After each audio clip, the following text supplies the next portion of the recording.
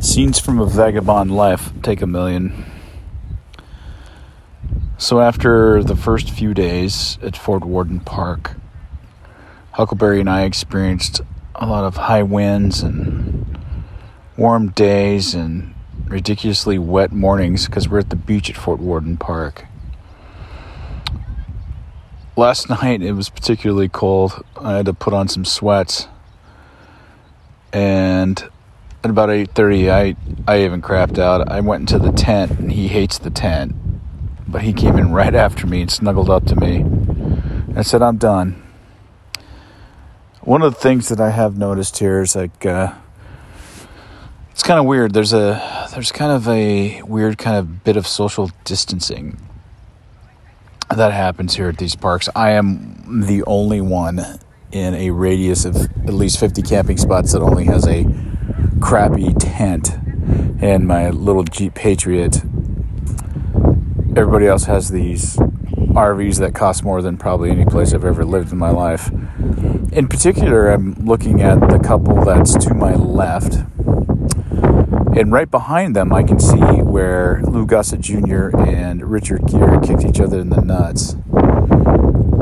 And I'm looking, and the guy's got, the typical, I'm a Billy badass, I got the bald head shaved, and I've got the big beard, and I'm wearing tap out and some sporty shorts, and I've got the Thunder F-150 black truck with the custom wheels that cost more than probably, I don't know, maybe the wheels themselves would cost more than my entire camping gear and rig put together. The Solitude camping gear, and they get on the latest contraptions every night and wheel around like clockwork. I think it's 15:30, and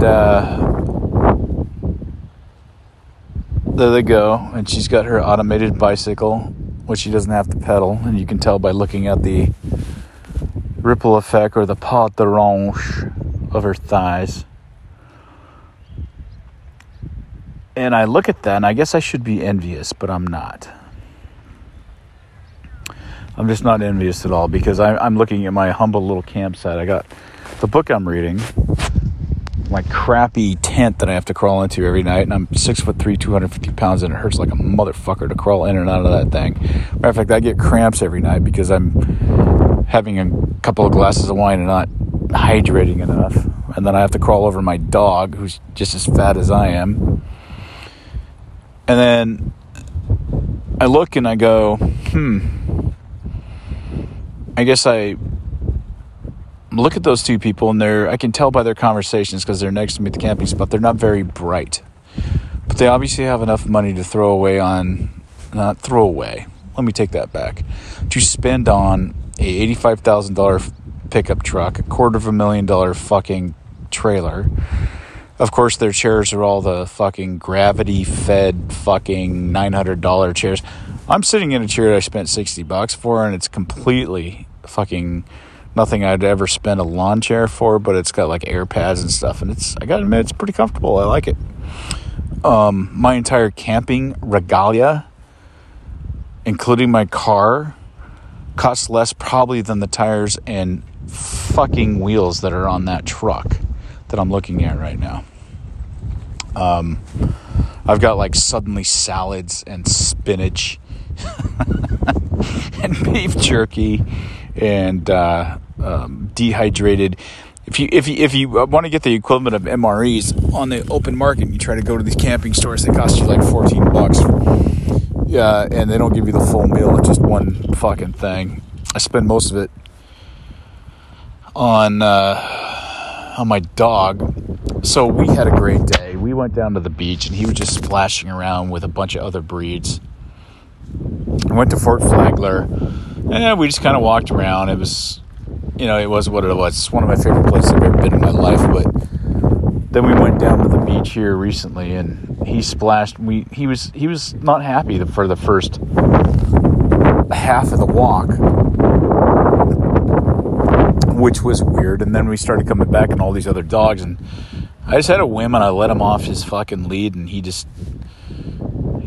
pranced around like he was like the man in charge, and there was like 8 other dogs and a bunch of other cool people, and nobody cared if the dogs were playing. It was a magical moment. There's a lot of those magical moments going on. And I look at these people, dudes, Mr. Big Old Calves fucking tap out guys riding around on one of those, I don't even know what they call them. It's got like one wheel kind of a thing with a board on either side. And then she's behind him in a bike. You don't have to pedal. The fuck is that? What the fuck is that? I don't even get that. I don't get that. So you got all the toys. What do you, when you're not smart and you're not good looking, what do you do for a living that makes you that much money? I don't even know.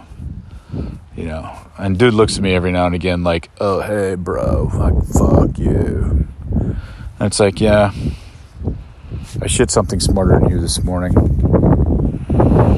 Anyway, that's my log out here.